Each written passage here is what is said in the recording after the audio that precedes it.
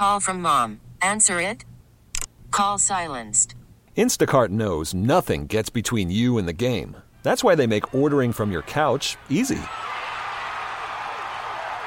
Stock up today and get all your groceries for the week delivered in as fast as 30 minutes without missing a minute of the game. You have 47 new voicemails. Download the app to get free delivery on your first 3 orders while supplies last. Minimum $10 per order. Additional terms apply. This is the Sports Edge with Rick Wolf on your flagship station for New York sports. The Fan, Sports Radio 66 and 101.9 FM, WFAN, New York. Hi, everybody, and welcome to this week's edition of Rick Wolf's Sports Edge. I'm your host, Rick Wolf. There was a brief news item from the sports pages this past week that I picked up on, and I wanted to see if you thought this was going to be a good idea, or potentially bad one, or whether it's just the way we are today when it comes to college sports and how sports are evolving. In short, this news item suggested that the Big Ten is now seriously considering allowing college athletes in the 5 major sports to have a one-time transfer exemption. And that means that whereas traditionally you had to sit out an entire year when you transferred from one D1 school to another, this new rule would stipulate that you can play right away. Now, we've talked numerous times about how there's a rising percentage of college freshmen in particular who get to college only to discover that they aren't getting the right amount of playing time in their program, or that they're unhappy with the coach, or some other issue makes their college athletic experience into a challenging one. And when this happens, well, kids invariably start to look for greener pastures, and more often, they go into the NCAA transfer portal and start to explore the transfer process. Now, the transfer portal was started just a couple of years ago, and it's had a significant impact on kids in college who play sports. Now, under the current NCAA rules, a youngster who plays one of those 5 sports, that could be football, basketball, both men's and women, men's ice hockey, and baseball, if they transfer from one D1 program to another, they still have to sit out an entire year if they move to another college.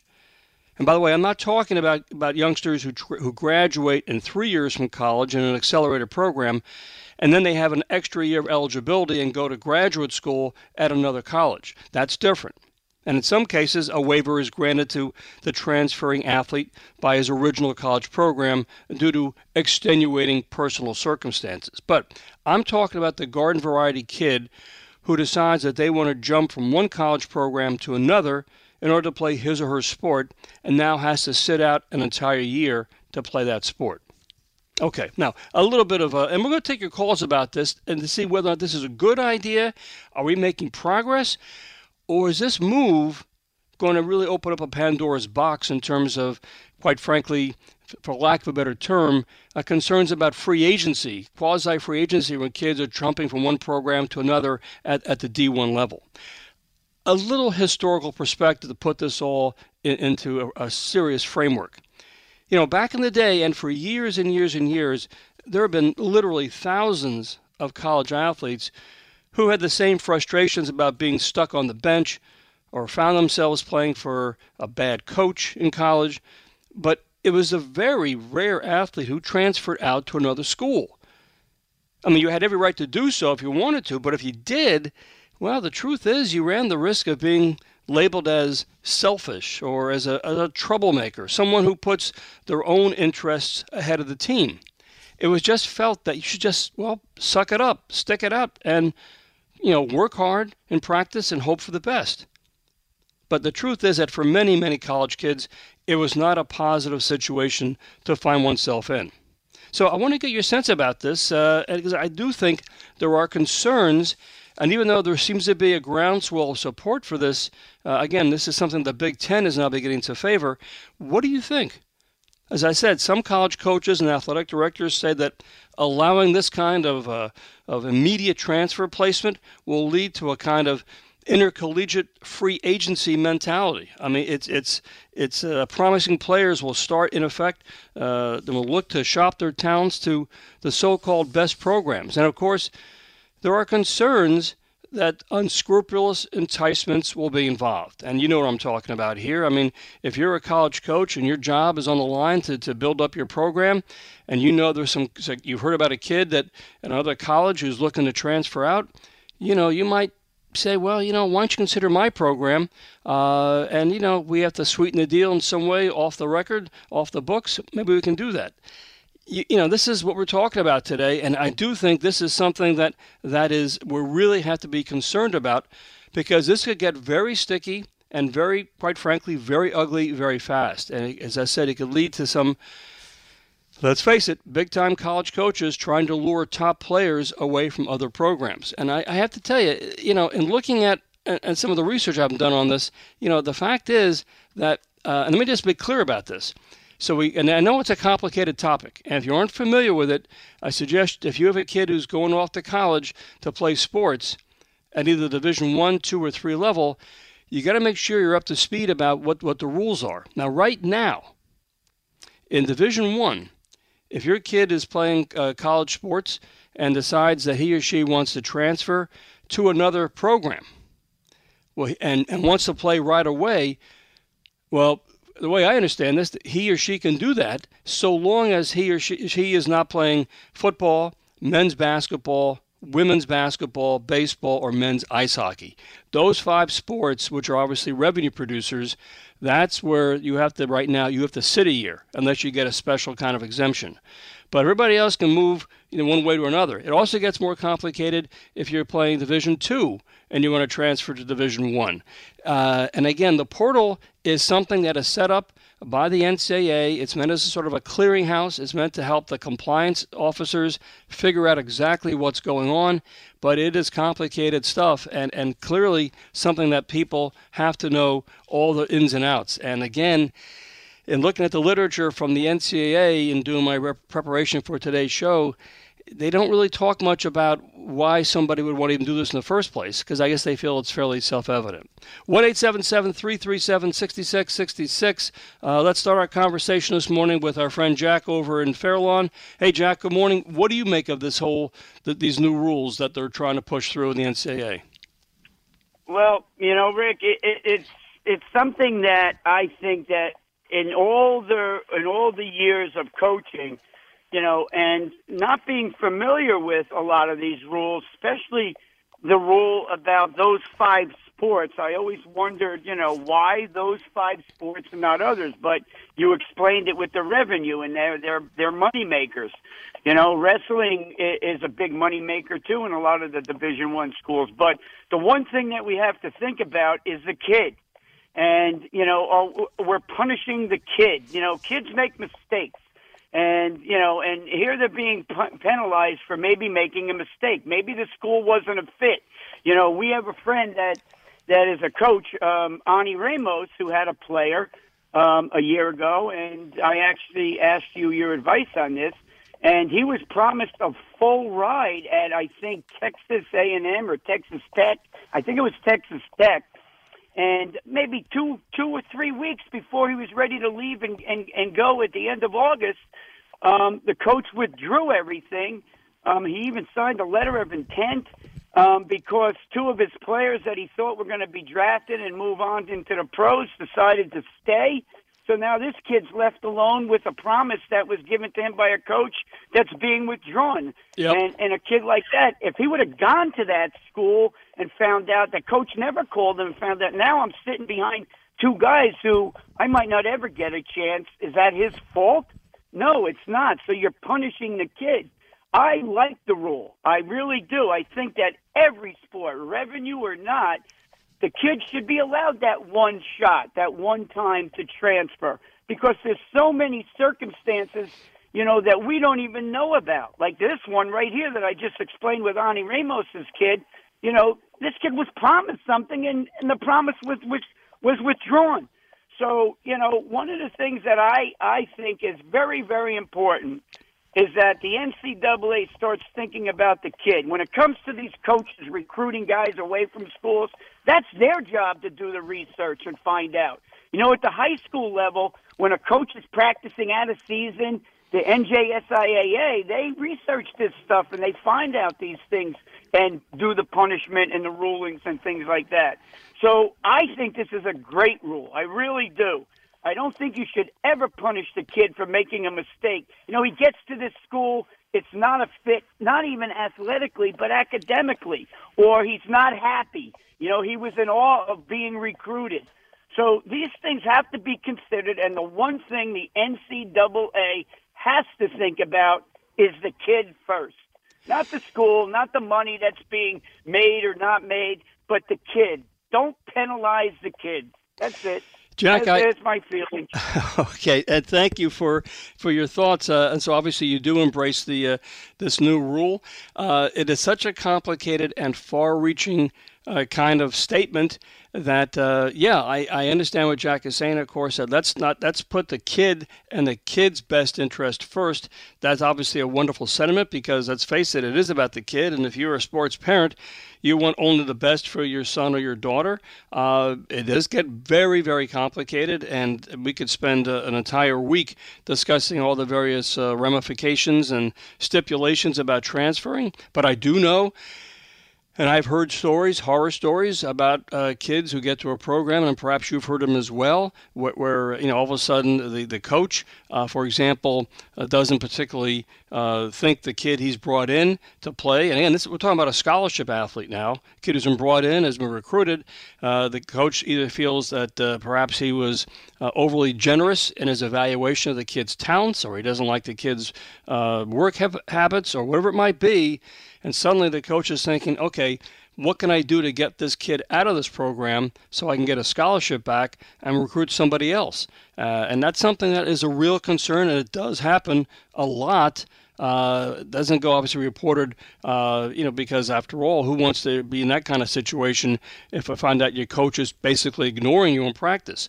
Other kids get to a program and they've been recruited, and all of a sudden they realize they're way down on the depth chart and they're never going to get a chance to progress, never get a chance to get any playing time, which may have been promised during the recruiting situation.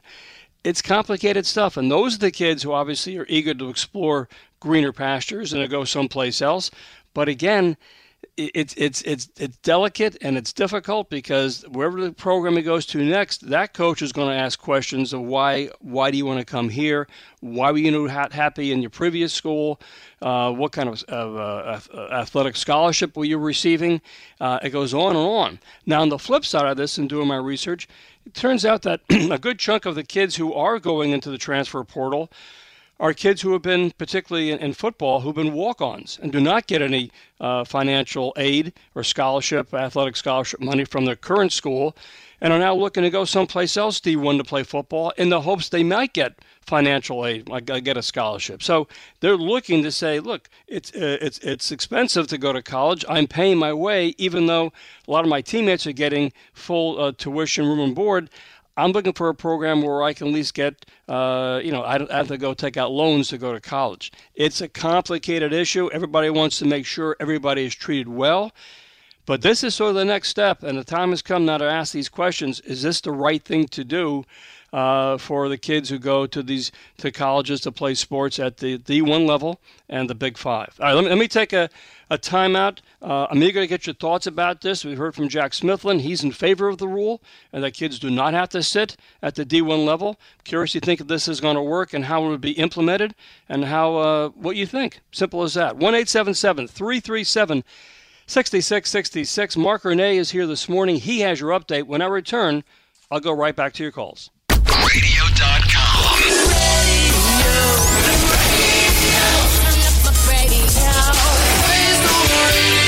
Radio.com.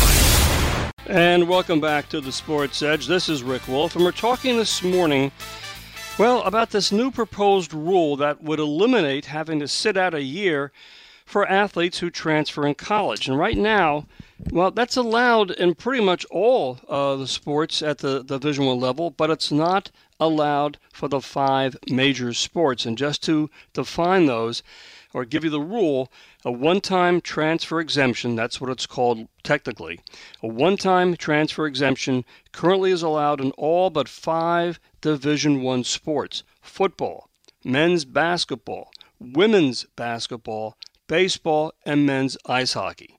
Athletes transferring in those sports must sit out a year of competition unless they graduate from their original institution or obtain an immediate eligibility waiver from the NCAA.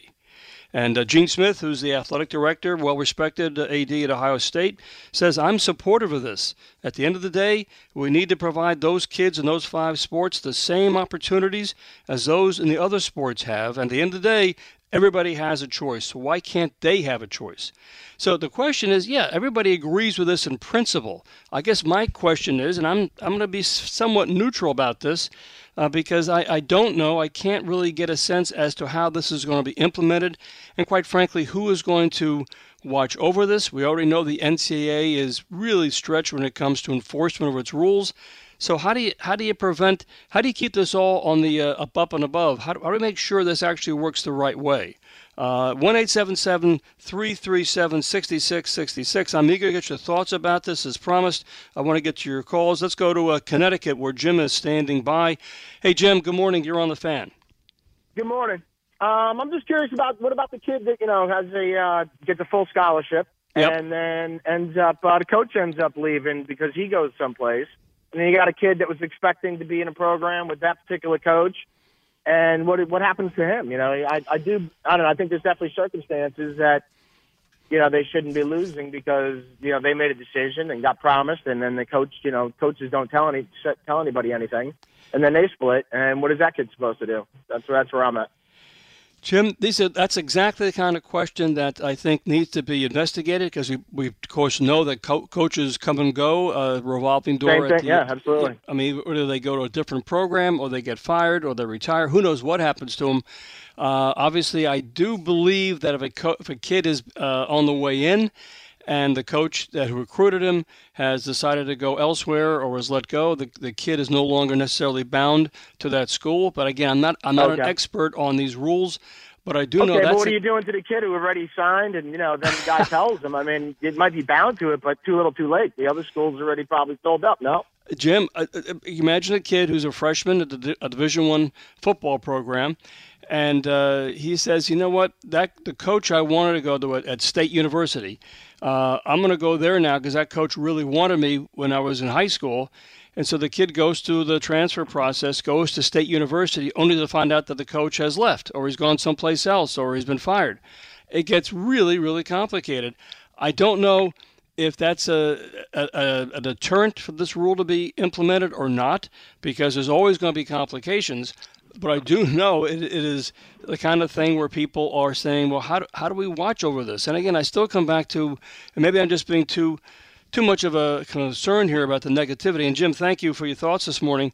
The concern I have is, well, you're a young, ambitious college coach, and you want to bring in the best talent you can find, and you're knocking heads against other D1 programs, whether it's baseball or basketball or football, and you look around and say, I hear there's some kids who aren't happy where they are right now. Maybe I could bring that kid over here to play for my program. Well, it turns out that other coaches are doing the same thing, so all of a sudden you find yourself in a very competitive situation, just like when you were recruiting kids out of high school. It's like a sense of free agency. What are you going to do to entice a kid who's not happy as a freshman someplace else and wants to come right now and play for your program, and you have to basically, compete against other D1 coaches? I mean, these are real concerns that I'm not sure the NCAA has sort of thought through quickly enough. Let's go to Vernon in Manhattan. Vernon, good morning. You're on the Fan. Good morning. How you doing? Good, Vernon. I'm in strong agreement that they should allow the kids to transfer and not sit out for 1 year. It makes no sense. If I'm sitting on the bench and maybe I was promised or maybe I wasn't promised, but I have talent, yep, and they're not going to use me until they move the seniors or people who are playing. And a lot of these kids want a shot at the NBA.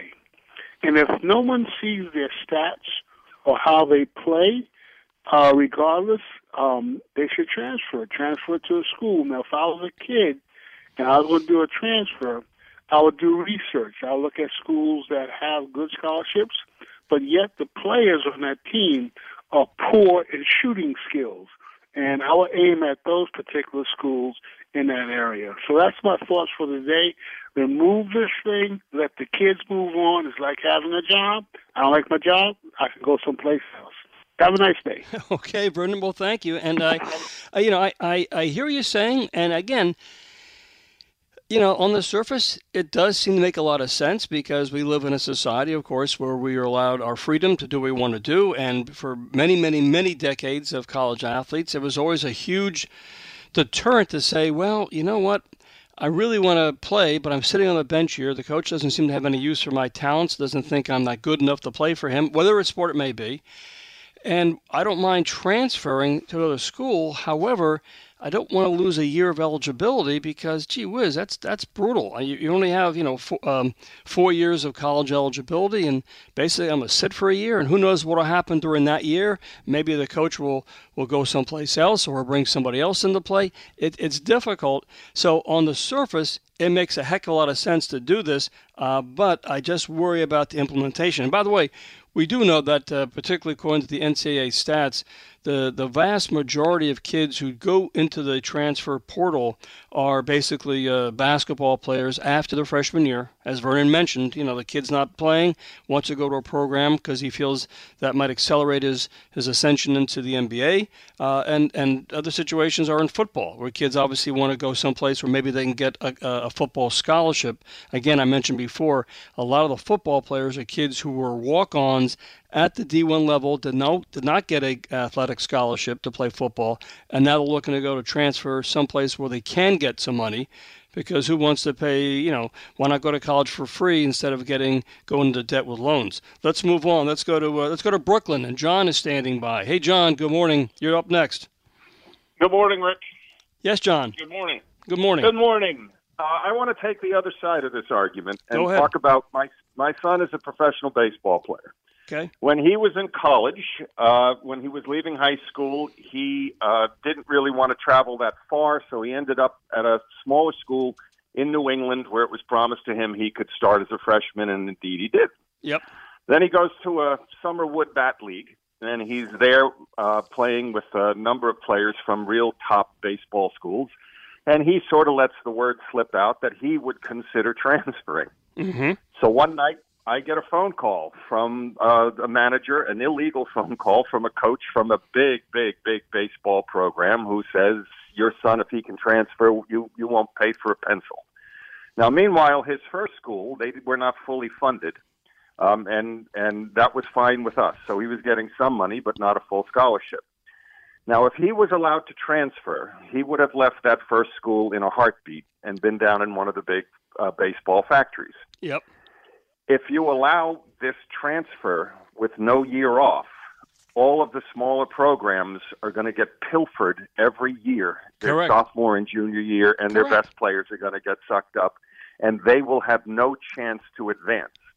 Because he was at this smaller school and he ended up getting drafted very high, 4 of his other players on his team ended up getting drafted, and the profile of this program exploded. Mm-hmm. So the negative side of this is that school made an offer to a young man. It was a good offer. He took it because he could play.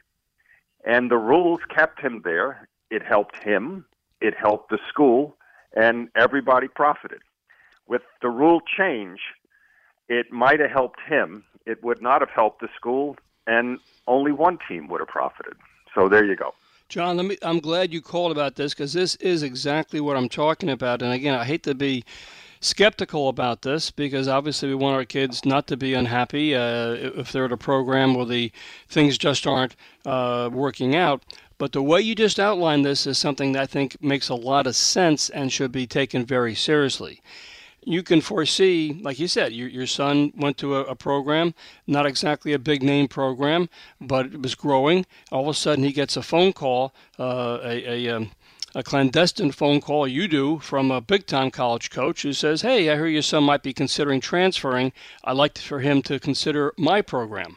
Well, that's, of course, illegal for a college coach to do that. But again, this goes on routinely. Second thing is, I could see if that happens, all the kids who are freshmen who are looking to transfer someplace else, big-time college programs, which do have the athletic budget, they'll have a recruiting coach on their staff who'll be marketing and looking around all over the country at smaller programs to see who we can sort of say, hey, why don't you come here and play for us? I mean, it's just like a redux of high school recruiting into college, but now it's from the college to college situation, and it just seems like we're going to really have tremendous difficulties. A lot of people are going to be saying, but you promised, or this happened, or you got me in trouble with my current coach. It just seems like a weird set of circumstances. Well, and the risk is, the risk-reward profile that every coach has to calculate in their minds will completely change, because the big schools were going, look, I don't have to take any risk on any freshmen. I'll just wait until they prove themselves as a freshman or a sophomore, and then I'll swoop in and grab them. Yeah, because I can offer them a chance to play in the College World Series. I can offer them other things. I mean, it reminds me to a certain extent, and again, we're talking right now about baseball, which is one of those 5 sports, but it's like junior college kids. I mean, when I was coaching at Mercy College, I was always well aware of the top local junior college ball players, because obviously a lot of them wanted to go on and finish and get a BA degree, from a 4-year program, and that was ripe hunting ground for coaches like myself, because now we've seen the kids, they're 1 or 2 years out of high school, they've proven themselves against a better competition at JUCO level, and yeah, I'm interested in bringing those kids to Mercy, but that was different as to what this is about, where kids transfer from one school to another. I just don't know. Whereas everybody agrees it's a wonderful idea and a great way to solve a lot of issues for kids who are disgruntled and disenchanted with their colleges as freshmen, I just don't know how you police this and make sure it doesn't cause bigger issues. Well, the only issue I can come up with is, if you're going to create a marketplace like that, then create a marketplace. If the student wants to transfer from a small school to a larger school, the larger school has to pay the smaller school for whatever money that the smaller school had given them in the past. Repay that scholarship, and then you can have my boy. So now I become a minor league. I become an independent league broker of talent. It's an interesting proposition, although in certain circumstances, a lot of kids are going from a D3 where they're not getting any athletic scholarship to a D1. So how do you compensate them? It's weird, because we're all trying to do the right thing for the youngster, and it's just so complex. We're talking just about baseball now, basketball, football, hockey. It gets weirder and weirder according to the sport. Yes, it does. John, I very much thank you for bringing up this case study with your son, because he would be Exhibit A as to how complicated this issue is. And that's exactly it's a spot on, exactly what we're talking about this morning. Thank you, John. Appreciate the call very much. And that is exactly what we're talking about here. We're talking about kids' situation where, how do you basically figure this out? Because I guarantee you, in the win-at-all-cost, dog-eat-dog world of college sports, there are going to be college programs. The coaches are going to be looking around for other programs locally or nationally where they can sort of, quote-unquote, entice kids who want to go to their program to sometime come to their program instead of staying where they are now. I'm not sure how you stop that from happening, and maybe we don't have to stop it from happening. We just say, look, everybody can do what they want. It's a free-for-all. Forget about enforcement. Forget about trying to enforce the rules. Just do what you want, because in the end, it's impossible to try and police this. All right, let me take another pause here. When I return, we'll talk more about this issue and just how complicated it is. And I'm curious to see if you have any solutions. 1-877-337-6666. Radio.com.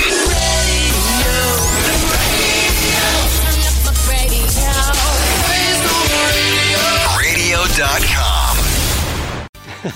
And, like the return of the Swallows to Capistrano every spring, well, our Fred Ed Randall does return to his perch at 9 o'clock this morning. Of course, Ed will be talking baseball.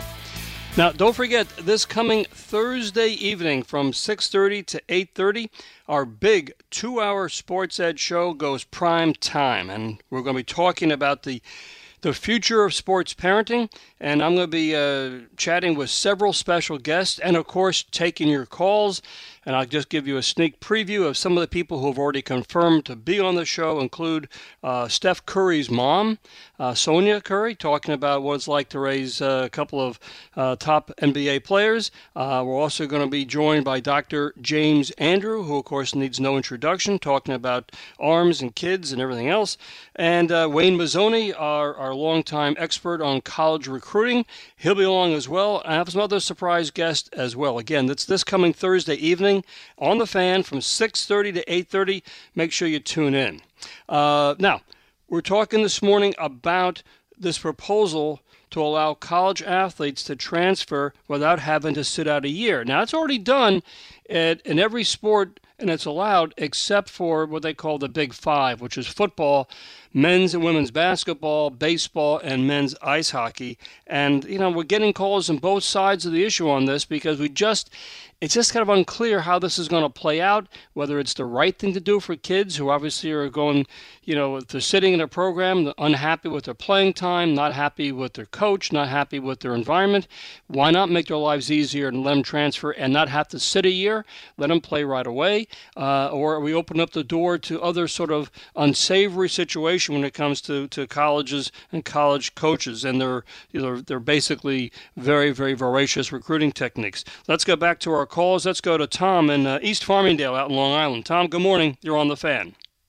Good morning, Rick.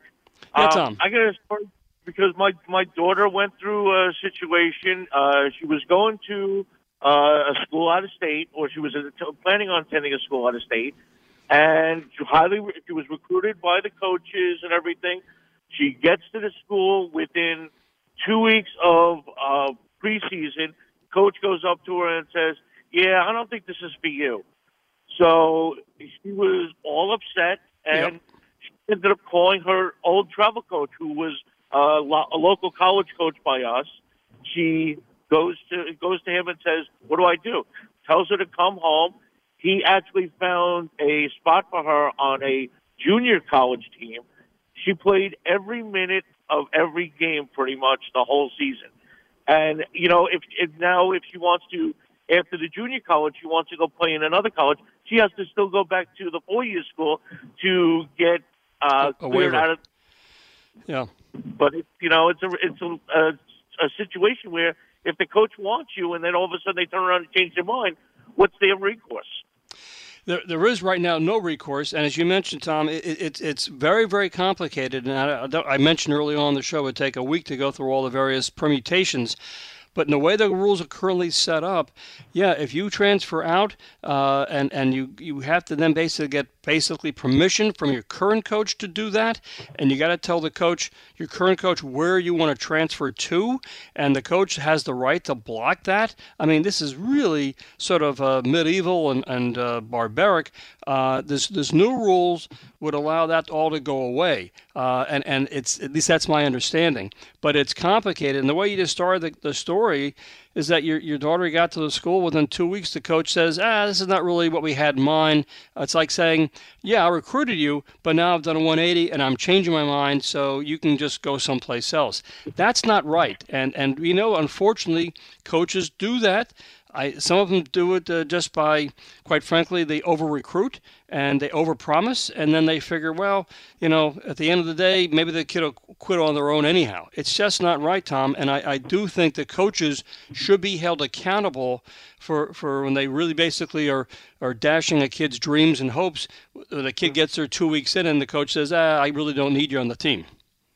Well, I also had a situation where, not really I had the situation, some of her teammates were getting recruited by schools, and all of a sudden they say, okay, I'm coming to the school. Then they went specifically because of the coach. And then the coach decides, I'm going to be transferring to somewhere else. Now it's like they're also stuck in limbo because they made a commitment basically because of the coach, and they go into a coach that they have no clue who they are. Yeah. I'm telling you, it's really uncharted territory, and it's not fair. It's not fair to the kids, and but I don't know if this issue about coaches over-promising and over-recruiting, I'm not sure this gets enough daylight, but it's a real horrible situation if your son or daughter is involved in this nightmare. Hey, Tom, let me get some other calls. Thank you for chiming in this morning. Let's continue. Let's go to Mark over in Huntington. Hey, Mark, you're next up on the Fan. Good morning. How are you? Good, Mark. Good. Just a few quick thoughts on this, and I can see both sides of it. From my perspective, it seems that it's mostly going to help those kids that are in that bad situation. They're unhappy. They're not getting the playing time. And, the previous caller mentioned about schools getting cherry-picked of better players. But yes. I just wonder about the frequency of that. I mean, how many D3 players are all of a sudden going to get offered a full ride by a D1 school? It just doesn't seem it's going to happen a lot. Right. So that was one thought. And then the other thought is kind of, and there's nothing you can do about this, but, sometimes a kid might be kind of a big fish in a small pond, and all of a sudden if they try to move up, and then they might find themselves in a worse situation than they started with, Well, that's the other concern, too, of course, that it may just be a repeat.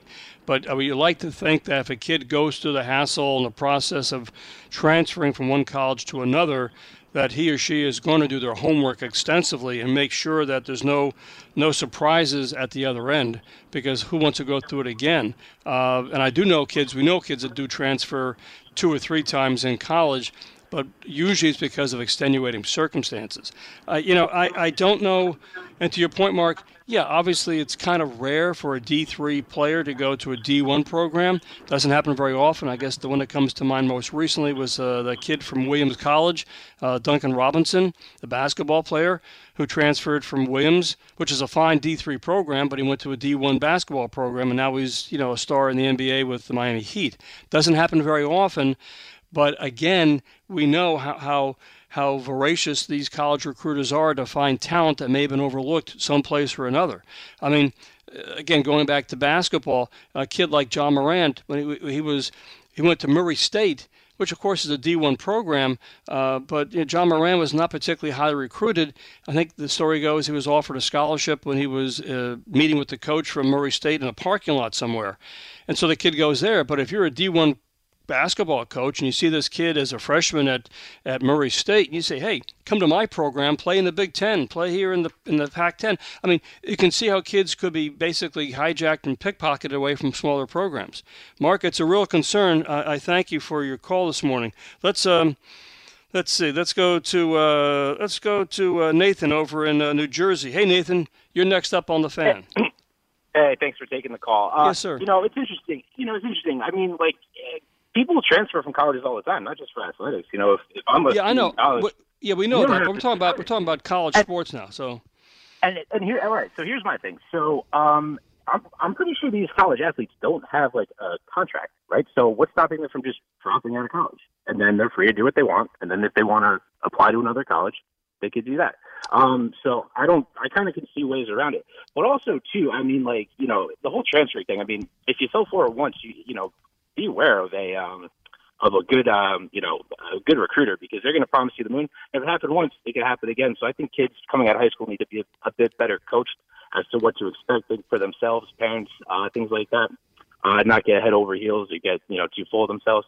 But also too, yeah, I mean, just drop out. There's no contract there. They have no legal obligation to be at that school. They could drop out, right? Yeah, it's a good question, Nathan. Thank you for the call this morning. I don't know the technicalities of dropping out and how that obligates you or not, but I would think that if you drop out, obviously being done to circumnavigate the rules, you would still have to go into the transfer portal, which means you have to go back to your original college and get permission to transfer and so on and so forth. It's not easy. It's not straightforward and clean. You got to go through hoops and hurdles to make this happen. Plus, if you drop out, whatever college credits you've accumulated, that's they've been paid for. I mean, that may not be the best way to do this in terms of just saying I'm just going to quit and go someplace else. Let's move on to Lou over in Lynbrook. Hey, Lou. Good morning. You're on the Fan. Hey, Rick. How are you? Great to talk to you. You too. I just one point I want to make is I've been coaching college soccer for a long time. Yeah. And I know there's no such thing as a guaranteed full athletic scholarship for 4 years. Just 1 year. Any coach. Right. Any coach can take away any scholarship at any time from his players. Right. With that said, I think that, in my opinion, I think a student should be allowed to to transfer if he has to, because a coach can turn a player's life upside down. Another way he could lose his scholarship is if he doesn't maintain a 2.0 average in college. Yeah, well, I'm glad you mentioned that, because one of the stipulations when you transfer from one school to the next, it's understood that the kid's academics, his or her GPA is sufficient enough to be able to transfer and to not lose eligibility. In other words, you just can't say, well, you know what, maybe the way to do this is if I flunk out of my current college, then I can get a fresh start someplace else and play right away. No, it doesn't work that way. You got to have like a 3.0 GPA or 2.5, whatever it might be, in order to play at the next school. That's something they obviously they do keep track of with the transcripts. But Lou, this is, and again, you've coached for a long time. You know what I'm talking about. There are a lot of coaches out there who either don't know the rules or figure my job is to bring the very best talent into my program, whatever sport it may be. And if I happen to, over-recruit, or more kids come to my program than I expected, and I realize a lot of them are going to be disgruntled or disenchanted by the lack of playing time, what's the coach's responsibility to those kids, Yeah. And also, Rick, there's it's so many changes in the NCAA. I'll give you an example. In soccer, in Division I, there's going to be a 2-season sport. In other words, they're going to play in the fall and in the spring. And it's already been voted upon where the NCAA championship is going to be now played in the spring. Yes, I heard that. I heard about that too. Right. What's going to happen to the students that maybe play another sport? I mean, there's so many conflicting and confusing situations with the NCAA. They have to get on top of this. Lou, I'm telling you, things are changing, my friend. And obviously you mentioned about that with playing in the fall and the spring. Some years ago, I tried to start a movement with the NCAA about having college baseball. Because let's face it, when you play in the Northeast, playing games in March or April, it's freezing, and it gives a huge recruiting advantage to the schools. And Lou, thank you for the call this morning.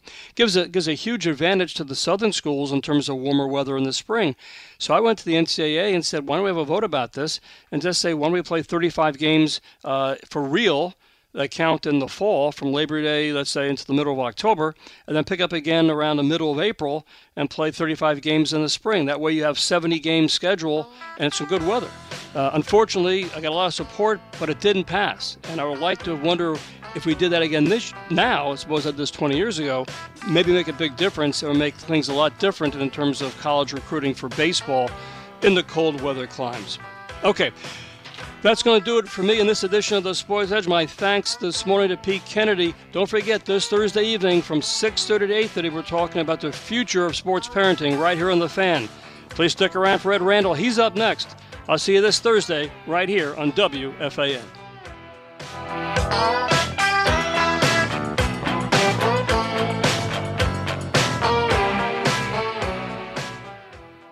This episode is brought to you by Progressive Insurance. Whether you love true crime or comedy, celebrity interviews or news, you call the shots on what's in your podcast queue. And guess what? Now you can call them on your auto insurance too with the Name Your Price tool from Progressive.